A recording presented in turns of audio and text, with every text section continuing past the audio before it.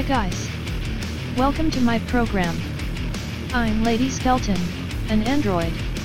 I'm going to tell you what's on the Kanasabari blog and then I'm going to introduce you to a song by the rock band Kanasabari, so enjoy listening to it all the way through. Now, let's get started today. Kanasabari Radio, which has recently been launched, is now available on Spotify Podcast, following the Apple Podcast. Kanasabari Radio on Spotify Podcast. The show, what is it called? I've been working on the start of the first 2 pages of this site, and I've been correcting the details of the appearance and other moronic details every day, a little at a time. I don't know what's in the most important part of this show, because the talk is in English. Teep Karen.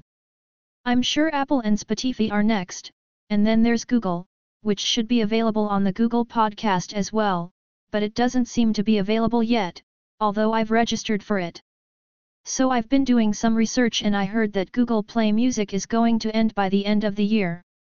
And it's going to be integrated with YouTube Music. Also, if you have a podcast on Google Play Music, move to Google Podcasts, as YouTube Music does not have a podcast feature. I hear. It's like a transitional period for Google. There are 4 months left in this year, so I'll leave it as it is for now. I think it's a good procedure, so we'll be able to listen to it soon.